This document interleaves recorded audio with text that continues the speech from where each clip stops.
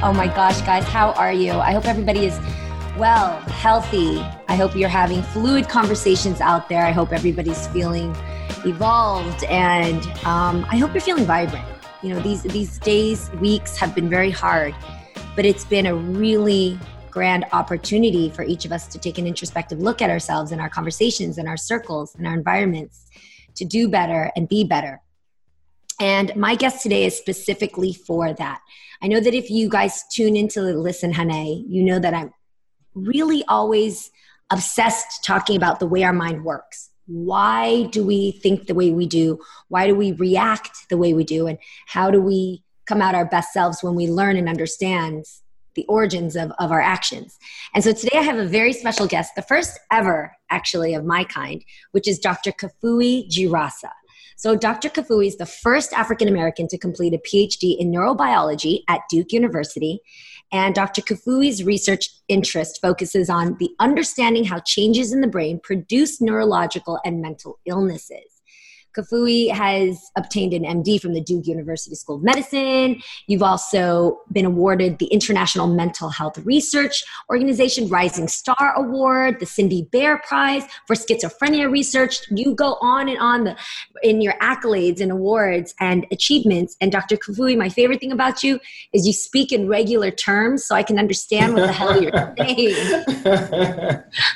So Dr. Kafui, thank you so much for joining us today. How are you feeling, by the way? Yeah, it's just the world is changing, and it seems to be changing in a new way every few weeks. So, I'm doing my best to keep myself optimistic and hopeful about the future, but continue to do my best to work to make today better. So I'm hanging in there. Yeah. Man, I can only imagine as a neuroscientist, do you sit back and read the news and just assess what is can you just read the news and see whether it's a Karen or an anger management situation or a police that's act all kinds of wrongs, and you go, I know exactly what that person needs, or I know exactly what's wrong with that person. Can you assess what's going on with people when you see the situation because you're so educated in that space? Well, I'm a neuroscientist and I'm a psychiatrist, right? Right. So I spend a lot of time observing and listening. For me, it's always important to hear from people directly. There's both our ability to look at the things we see on TV, which I'll just loosely call stimuli, right? And form conclusions based on them. But it's always important to challenge the conclusions and the formations that we're making with additional information. One of the things I'll say is I think we've just as a nation done a really poor job in listening to each other. And I think solving a lot of things is going to require more listening than talking.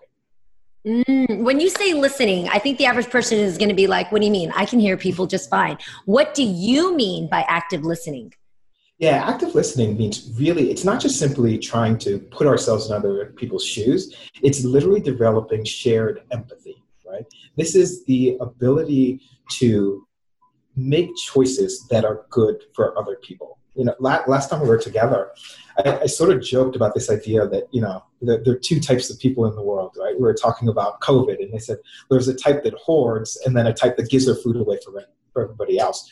But if you think about the way organisms work, they basically evolve over time, right? So this was Darwin's perspective. When you think about evolution, right? You take one type of pea or one type of fruit, you mix it with another one, and they're traits that become more dominant, right? And so if there's a plant that can tolerate the heat and low sunlight better, that's the one that grows in the environment with the heat and low sunlight. If there's one that needs more water, that's the one that grows near the water. So if you look at the human species over time, we probably have had two traits that have been optimized.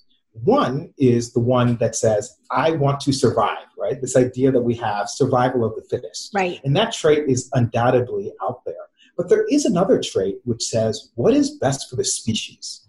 And that trait's probably been optimized as well, right? It's a trait that says, I'm willing to sacrifice for myself such that 10 people over there can do much better and live healthier lives. And so I think when I say active listening, it's figuring out how to tap into that trait that we all have that says, what can I do to make the lives of 10 people better? But we have to listen and develop empathy with those 10 people to know what choices we can make. Ooh, you said my favorite word in the entire world, empathy. Yeah. And I swear, doctor, I if I had actual magical genie capabilities and I could bless everybody with one gift worldwide, I would give them the gift of empathy, because I don't believe that I think empathy is harder to learn at a later age. So how does one develop empathy? Is it the parent's responsibility to teach empathy? How do you do a self-check to see if you have the right amount of empathy to be productive and to be a good citizen? Like, how do you really build empathy like a muscle? Yeah, I think that the idea of a muscle is perfectly correct, right? We are learning machines, period. Human beings are learning machines. It's what we do. And part of what we learn is how to optimize ourselves with the environments that we're in. And so I don't think it's a way of saying, does a human being have empathy or not? It's how much work have they done in developing and optimizing that empathy. Right? If you're one who grows up and the entire world revolves around you, it's not surprising to think that you will be an adult who thinks the entire world revolves around you. Right? If you're one as a child who you constantly see learning to share and learning how to solve problems with other people, you become much better at that as an adult, right? It's why if you look at professional athletes, they tend to start in their craft relatively young because it takes a long time to perfect those skills. So I do think we need to do a better job in helping our young people learn how to experience one another, and then share space with each other as well. I think in some ways, our young people live in an entirely different time than we grew up in. I can at least speak for myself. You know, I predate cell phones, right? Which means I definitely predate Facebook and Instagram and Twitter, and these ways that allow people who don't share physical space to be connected with each other. I think there's a tremendous opportunity now. We have a country that in a lot of ways has over time separated people in physical space based on whether it's racial demographics or socioeconomic status, that these new technologies allow us to bridge if they're implemented in the right way. And I think we as a society really need to think about how we can use those tools that allow people to share space, even though they're not physically together, to build shared empathy.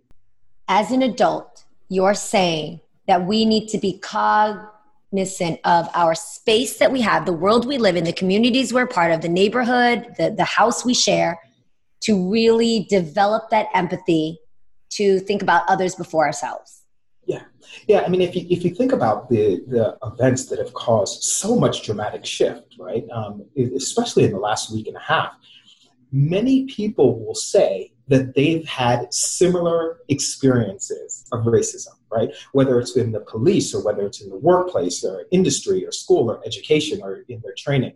And so this is not a surprise for many people. This is an experience that's been repeated throughout every avenue of their life. And yet, at the same time, a new set of people seeing that stimuli and experiencing the gravity of watching over the course of 8 minutes a human being's life being taken in a way that is a product of their skin color drove a sense of shared empathy where people said, this is me, this is human, this cannot happen to another human. Correct. And so I think if we can figure out how to build and drive that shared empathy, even though people don't live in the same physical space, if we could take advantage of technology to drive shared empathy, we'll make the world a better place and make ourselves as a human species thrive. Okay, so this is, I hear everything you're saying, and I would like to think that I'm pretty self-aware of empathy, to constantly be working on it, to make sure that I'm looking at situations outside myself.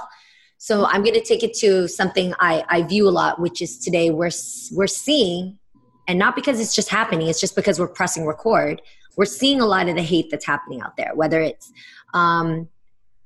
a white woman like an Amy Cooper who feels privileged to use someone's color as a threat and pose herself in as a victim, or police brutality, police taking their angst out on somebody of color, or just random protesters. So when you are angry and when you, for whatever reason, feel you are being threatened, or that you are, or to the point that you've had it, do you still have empathy there? And where has it gone for you to actually go and attack someone else or act inhumane to hurt somebody else? Yeah. So, You know what I'm saying? Like, is there a yeah, chance for those people? yeah, no, I am, I'm a psychiatrist. So Right. I've been trained to a large degree to sometimes try my best to suspend my own personal experiences and enter into other people's spaces, right?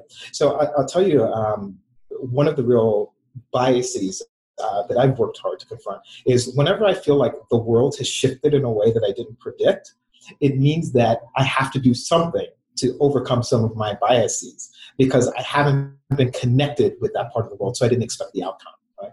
So it shouldn't be a surprise, right? If you think about exit polling from the last election, right? I'm black, I'm a male, I have multiple degrees, and I live in the middle of a state that has this bright blue spot in it. And I remember after the last election thinking to myself, what just happened? Like nobody I talked to could have saw this coming. This is like totally not the world I expected to live in. And as I looked at the exit polling, I realized I'm like right in the middle of these concentric circles. That's like 90% of like black men voted this way, 90% of young people, 90% of those who are educated voted like 90%. And I felt like right into this little center where there was like a 0.0000001% chance that I would think in a different way. And so I realized what I needed to do was really expose my thinking and figure out how to build some sense of empathy with people who thought in a different way. And that doesn't mean at the end of that process that I'll think the same way.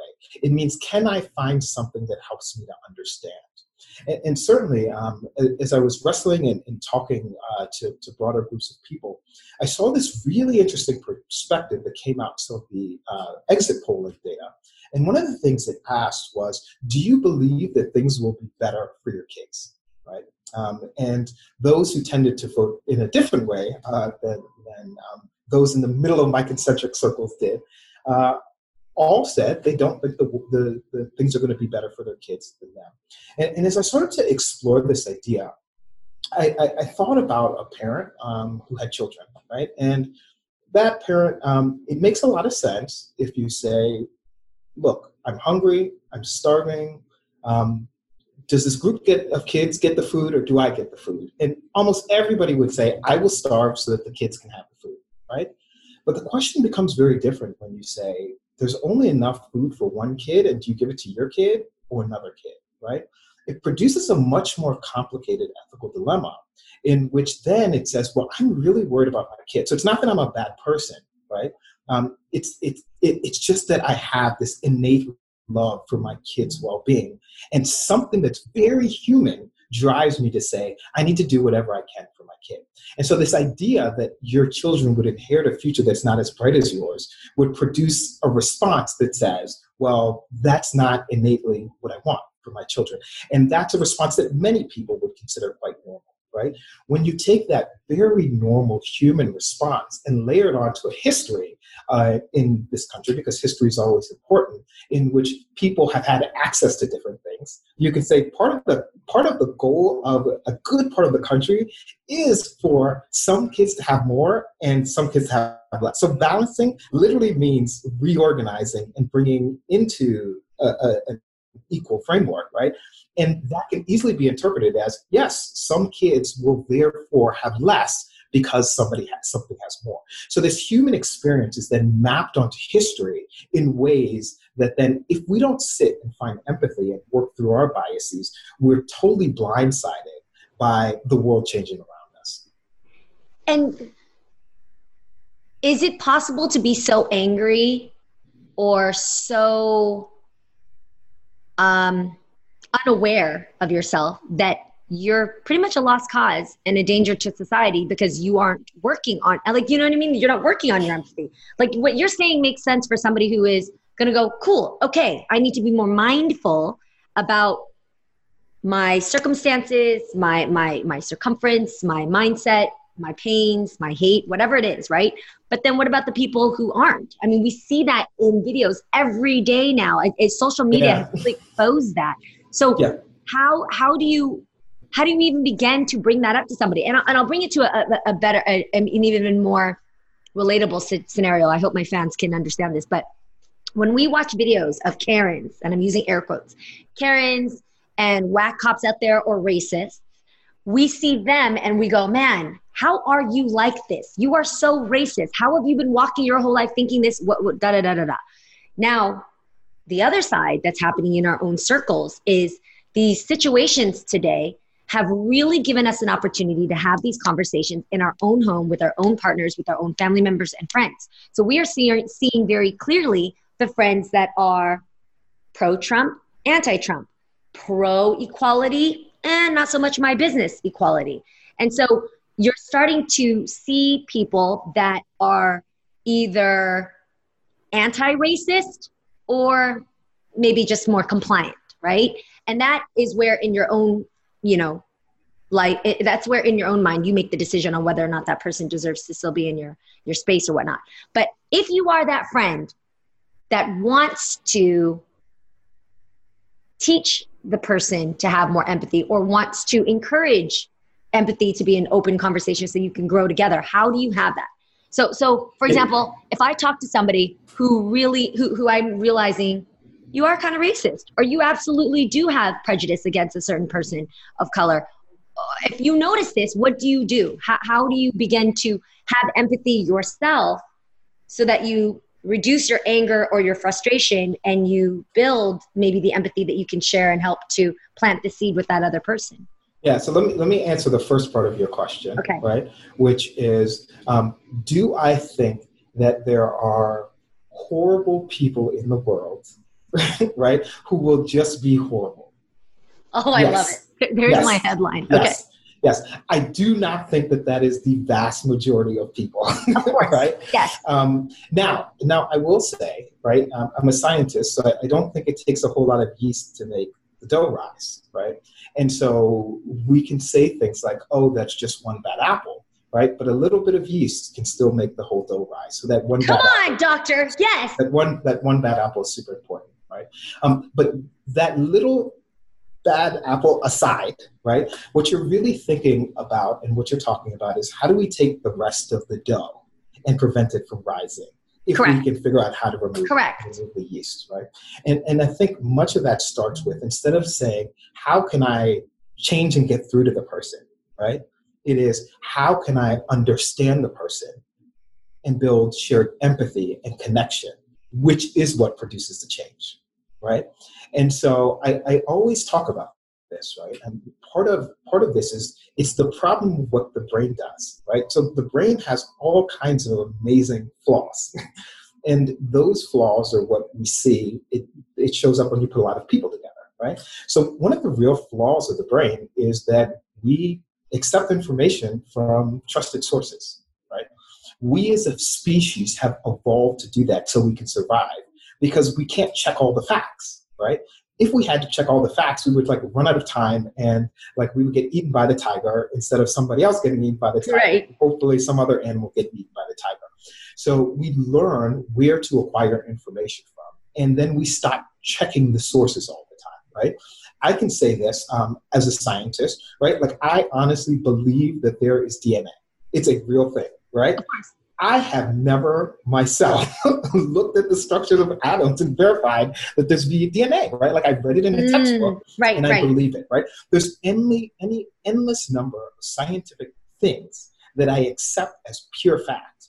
And the reason I accept them is because a scientist told me that they were the truth, right?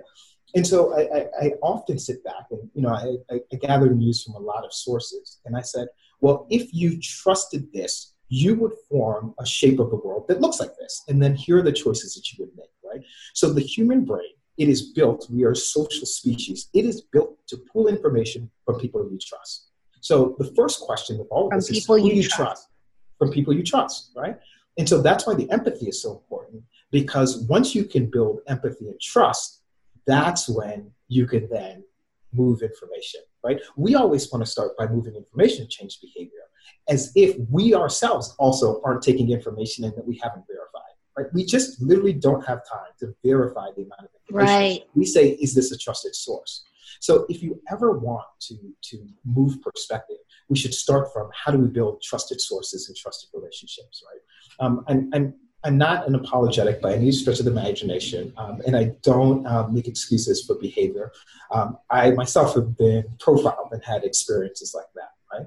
But one of the things I always say is that the brain is very unique in its ability to predict the future, right? It's built to do this, right? And the reason the brain is built to do this is because every experience we have is an experience that's in the past, right? So whenever someone talks or whenever you see something moving, your brain actually takes time to process it.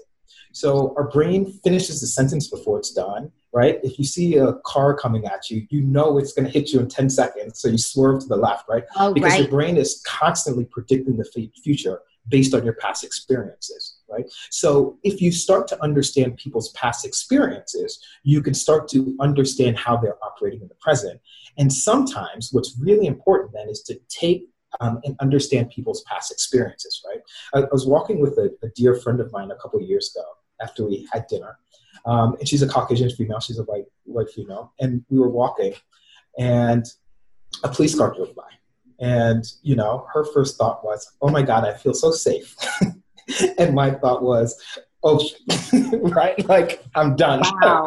Right. And, no, I got you. And in that moment, the exact same stimuli, based on our past experiences, produced an entirely different present, right? Her experiences was, oh my gosh, if there's a police officer around, I am safe because I'm a woman. So I'm totally safe if there's a police officer around. And my experience was, like, police make my heart race, right? Right. And it's not, it's at this point in time, it has nothing to do with the officer that was in the car that day. It's that I've had a set of experiences that were dangerous enough that I've learned how to predict danger and avoid danger. And that is why, going back to the very start, you said that we as a society have lost the art of listening. Yeah. Because if we really listened, even if we didn't agree, we could understand where people's fear or prejudice comes from, and then make a trusted alliance to at least start to transfer the empathy and correct the areas that need to be corrected. Yeah, as a clinician, I spent a lot of time working in the emergency room and as a psychiatrist, right? And many times patients would be transferred in, someone would call, the patient would be a danger to themselves or others, and they call 911 and the police would transfer the patient in, right? And so in that interaction, me with my white coat on, my partner is the police officer, right? Wow. And they're looking at me and they're saying, hey, doctor, this is what's going on. How can we work together to bring this? And in that setting, I never have the same emotional response to the police officer than I do when I'm in my car or walking and see a police officer drive by. Because in that setting, I can understand exactly the experience that they're having. Thinking about the danger that the patient might cause themselves or other people or even them, because that is a shared experience in that moment, right? And so in that setting, I experience a partner and I understand why they are on guard because I'm equally on guard. So doctor, we have to take a break, but when we come back, I want to take the question even further. Instead of helping other people recognize their prejudice or their racist antics, now how do we recognize it ourselves and make the changes within ourselves that we need? We are back with Dr. Kafui, who is breaking it down, man, how our brain works, how we can psychologically understand our brain better so that we can change the things that we need to change, and how we are responsible for the way that we think. And what I love already, that you're giving me hope that it's never too late to just reconstruct the things that the way that we think and the way that we've been reacting to things. Yep. So we've talked about how to handle somebody who maybe has a different way of looking at things, even to something as extreme as a person that we know that may be racist or has racist characteristics. What about if that's something that you notice within yourself? So I've always wondered, this is a weird question, doctor, but fly with me here. I used to wonder if somebody has really bad BO, like if I really stink, will I know that I stink, or do I only smell myself? Does that make sense? Yeah. Because I'm always, when I smell things, I'm like, how am I going to be the judge of character if I stink? I've got to give this to somebody else, like my mom. Right? Now, my question to you is, can somebody racist know they're racist? And how do we do a self-check to make sure that we don't have racist characteristics. Yeah. So I think part of what is really challenging about this idea of, or the term being racist, is that folks classically appreciate it as an idea that somebody is worse than me, right? So you are worse than me, right? And if I don't think that somebody's worse than me, I'm not a racist, right? It's probably a little more complicated than that, right?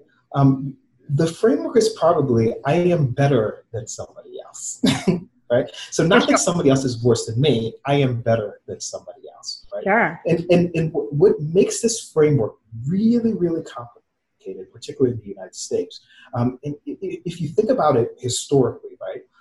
When we decided we didn't want to have a king over us, it's not that we were saying that no one is better than us. We were saying we can be king too, right? So in much ways, the idea that pervades us is not somebody is better than me. It's that I can be king too. Right. And ingrained in that framework of I can be king too, right? Which is exactly what the American dream is, right? Is I can be king too, right? Totally. That Equal was opportunity. tied. Yes, that was tied to race in our country, right? So the idea that I can be king has always been knit into this idea that they're different and racist, right? And to some extent, learning in the brain is pairing, right? When you pair two things together, that is learning. And so the idea of race and superiority not meaning that like I'm a white supremacist, but saying I can be king too, has been paired with race in a way that has led to the structure that we see today. Right? Yes. Interesting. So how do you recognize that within yourself, and how do you correct that? How do you self-correct that? You know, like this is, I mean, obviously it depends on each person, but if you were to sit amongst a group of people who have either been fired from their job for saying something racist or have called the police for some completely innocent act that a person of color has been doing, what would you say to these people to kind of get them to do some inner work? Yeah, so to your question about if you had BO, could you smell it, right? The answer is probably no, right? I knew it! Yeah, so we do what neuroscientists call accommodation. In other words, we as organisms, we sense change, right? And so we learn, our brain learns, it adapts itself so that it picks up different amounts of change. And when things stop changing, it stops sensing, right? So imagine that, somebody was touching you. You would feel when they touched you, but if they left their hand there, you'd stop feeling it, right? It's why you probably don't feel your clothes on right now, because you've had them on all day, but when you first put it on, you might have felt it, right? It's why if you turn the light on first thing in the morning, your eyes hurt, but little changes in light don't do the same thing when the lights have been on for a while, right? So our brain senses change, right? And so it has a hard time in picking up on things that have been constant. Much of the biases that we have are formed really early in life, right? If they measure adults, there are extreme biases towards gender and extreme biases towards race. But it turns out that when you're 4, the biases that you have match your parents' bias, right? And so these ideas are formed really early in life, and it's hard to see yourself because the brain picks up change, and we don't change relative to ourselves that often and that quickly, right? It means it requires an incredible amount of work and feedback to produce change, right? It may be that moment where you have such a profound response watching something on TV that feels absolutely terrible, that then says, I need to look at myself and see if I do things that are actually biased, right? The problem is when you reach that point and you start to look at yourself, it produces what psychiatrists call negative affect. In other words, you feel bad, right? And so you say, well, I've looked at myself and actually, have I done some of these things? I feel really bad, right? And it's easier not to feel bad than to keep feeling bad. Totally. To get to the point of understanding and change. Totally. Oh, Part of what we as psychiatrists do is we hold people in places where they feel bad for a while, such that they can get to the change on the other side. you're right. Yeah, like all of your times with psychiatrists are now flashing before you, and you're like, why do they keep me feeling bad? Wait, you're absolutely, wait. That's a major point right there. And that's why one of the biggest learning lessons of this time is it's okay to feel uncomfortable. Yeah, absolutely. It's necessary to feel uncomfortable. And yes. When you're having these deep conversations with yourself and you're recognizing the fault and the owning of some of these instances, you absolutely need to feel uncomfortable and stay in that for a minute so you can really digest what has happened and what led you there, and maybe even dig to what caused that within you at a an earlier time. Yeah, but there has to be a reason to do it, right? So for all human beings, and here's where I think building empathy really hurts. For all human beings, they want to avoid negative feelings, right? Like, it's natural. It produces an escape response, right? So whether that's fear or terror or hostility, all abandonment, all of these things produce negative feelings. And we want to avoid negative feelings. All human beings want to do that, unless you're a masochist, right? But most of us are. We want to avoid negative feelings, right? Yes. And we want to move towards positive feelings, right? And so when we can always keep in mind that simple framework, and we have empathy for people, we can say they're operating on this framework of moving away from negative feelings and moving towards positive feelings, right? And so when you're going to produce change and you have to confront that maybe you yourself have biases, which is a natural human thing to do, and it makes you feel negative, we want to move away from that. But we also have to be able to give some people something to move towards, right? And what we can drive in them to move towards is this idea that we're all in this together. We are a species that cares about each other. We do better when we care about each other, which is why building the empathy is so important, because it gives them something to move towards while all the negative feelings is saying move away from this. Doctor, you are igniting so much more hope in me than I've been getting. Maybe it's also because, in quarantine, if I'm honest, I'm guilty for being the person that just really internalizes news. So as I'm watching Instagram and seeing daily reports of not only just the virus, but also how we are, the virus of racism that's spreading and that's out there, it is more apparent to us right now. You're giving me so much hope, and you're reminding me that being human, to just reach out, connect, listen, touch one another, is still what we need to be doing. It's what we are as a species, right?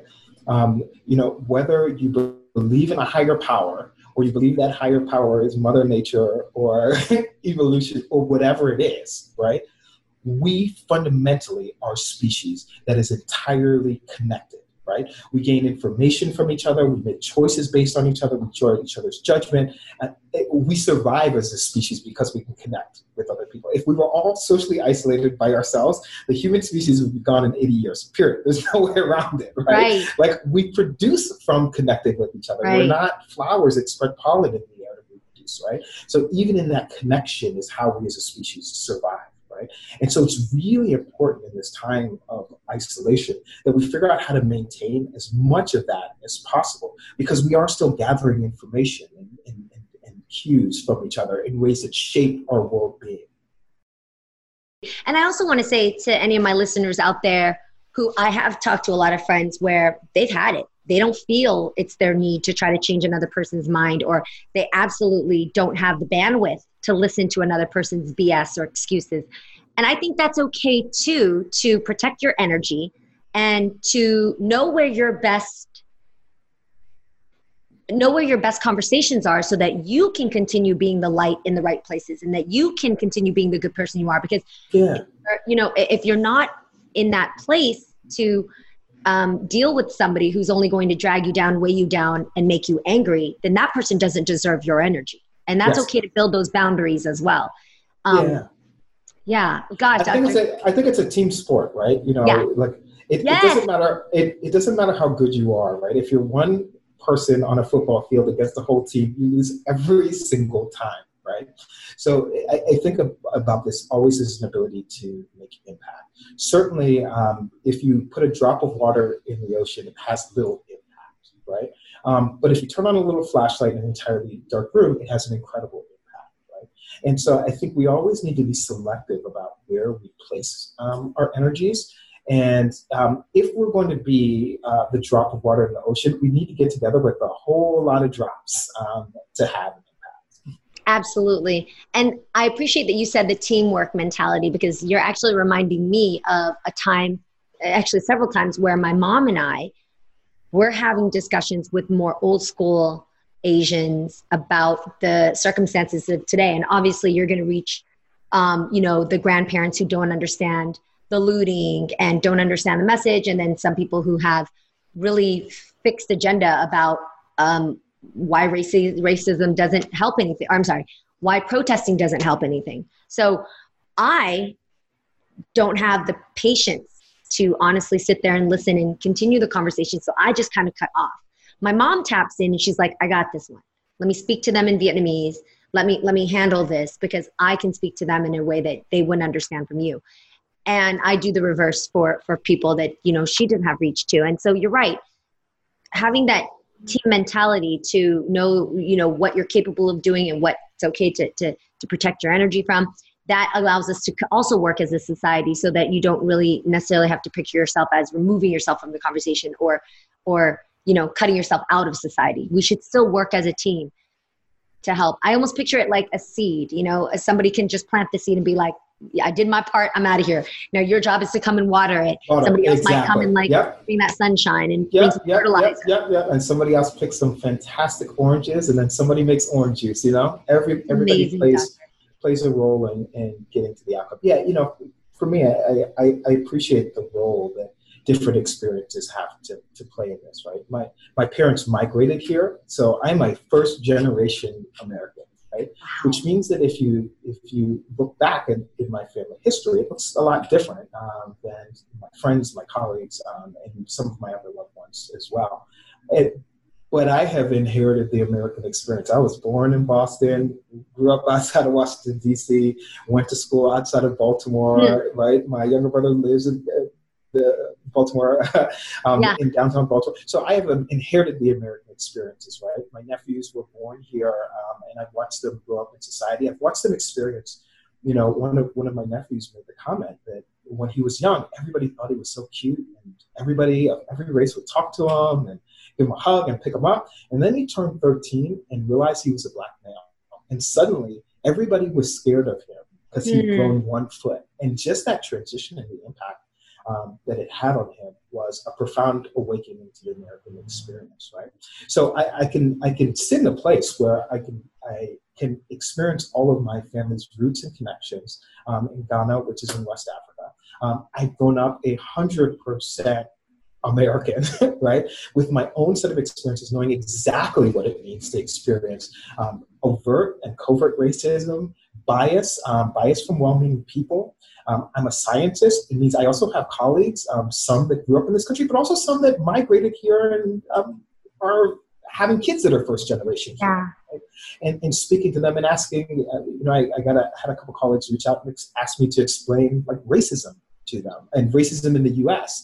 because they'd experienced racism in other parts of the world, but they're like, I don't understand the context and what's different here and how, being black in society and, what is this Jim Crow thing? And so really walking people through what's so unique about the black experience in this country compared to other types of racism in other places. So I think there has to be a role to be able to section out those who are, I would say, almost the racist and proud from the racist because they don't know, but they are getting information from sources that they trust. The racist who have no idea that they're racist, to the bias, and if they connected more with people, they would know better and do better. And that portion is important because we as a society have been totally segregated, right? We're segregated on Sundays and church services.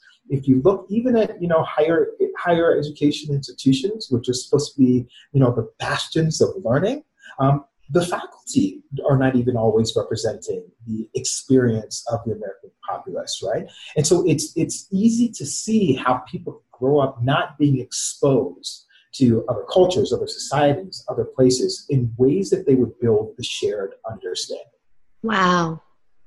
So many gems from this conversation, Doctor. This is amazing. And already I understand we all have work to do. And it's a continued process to become the better society that we should be, that we can be. It's amazing. Doctor, you're a scientist, a neuroscientist, a psychologist. Are you on the gram? Like, where do we follow you? How do we get more of Dr. Kafui? Yeah, so I always joke that I have 3 careers. I'm an engineer by training. So I'm a biomedical engineer. I'm a neuroscientist. And then I'm also a psychiatrist. So I went to medical school and then did clinical training in psychiatry as well. So I'm on Twitter. I only got on Twitter because a couple of years ago, a good friend of mine told me that I need to make sure people have more opportunities to access my experience, particularly as a Black man, because there's just not a whole lot of folks who are seeing examples of what they could be as a scientist and clinician as well. So I finally relented and set up a Twitter page. I should absolutely get on Instagram, I know. So everyone calls me Kaf or Dr. Kaf. But I'm KAFUIDZIRASA is my Twitter page. I will set up an Instagram page. You talk me into it. Tweet me out. Yes, please, Doctor. We just need I'll get my life right. Well, I appreciate you so much. Thank you for taking the time to speak to the Listen Honey family, and thank you for just being so gentle with showing us and encouraging us that we all can really be better. So I appreciate that. Absolutely. My pleasure. Thanks for having me. Of course. And everybody, do know that I love reading the reviews for each of the podcasts. That's where I can tap in with you guys and find out exactly where your minds are at and what kind of things that you would like to learn more from and how to really improve yourselves. And for me, having a podcast is a privilege, straight up. And I want to be able to use this podcast to help everybody else out there have access to things that I wouldn't have, if I didn't have this podcast. So please do rate and review this podcast. Let me know what you loved about it. Please do reach out and connect with Dr. Kafui on Twitter and hopefully the Instagram page when it happens. And we're going to get it right. Don't worry. Yes, absolutely. And take care of yourself, Doctor. I really appreciate it.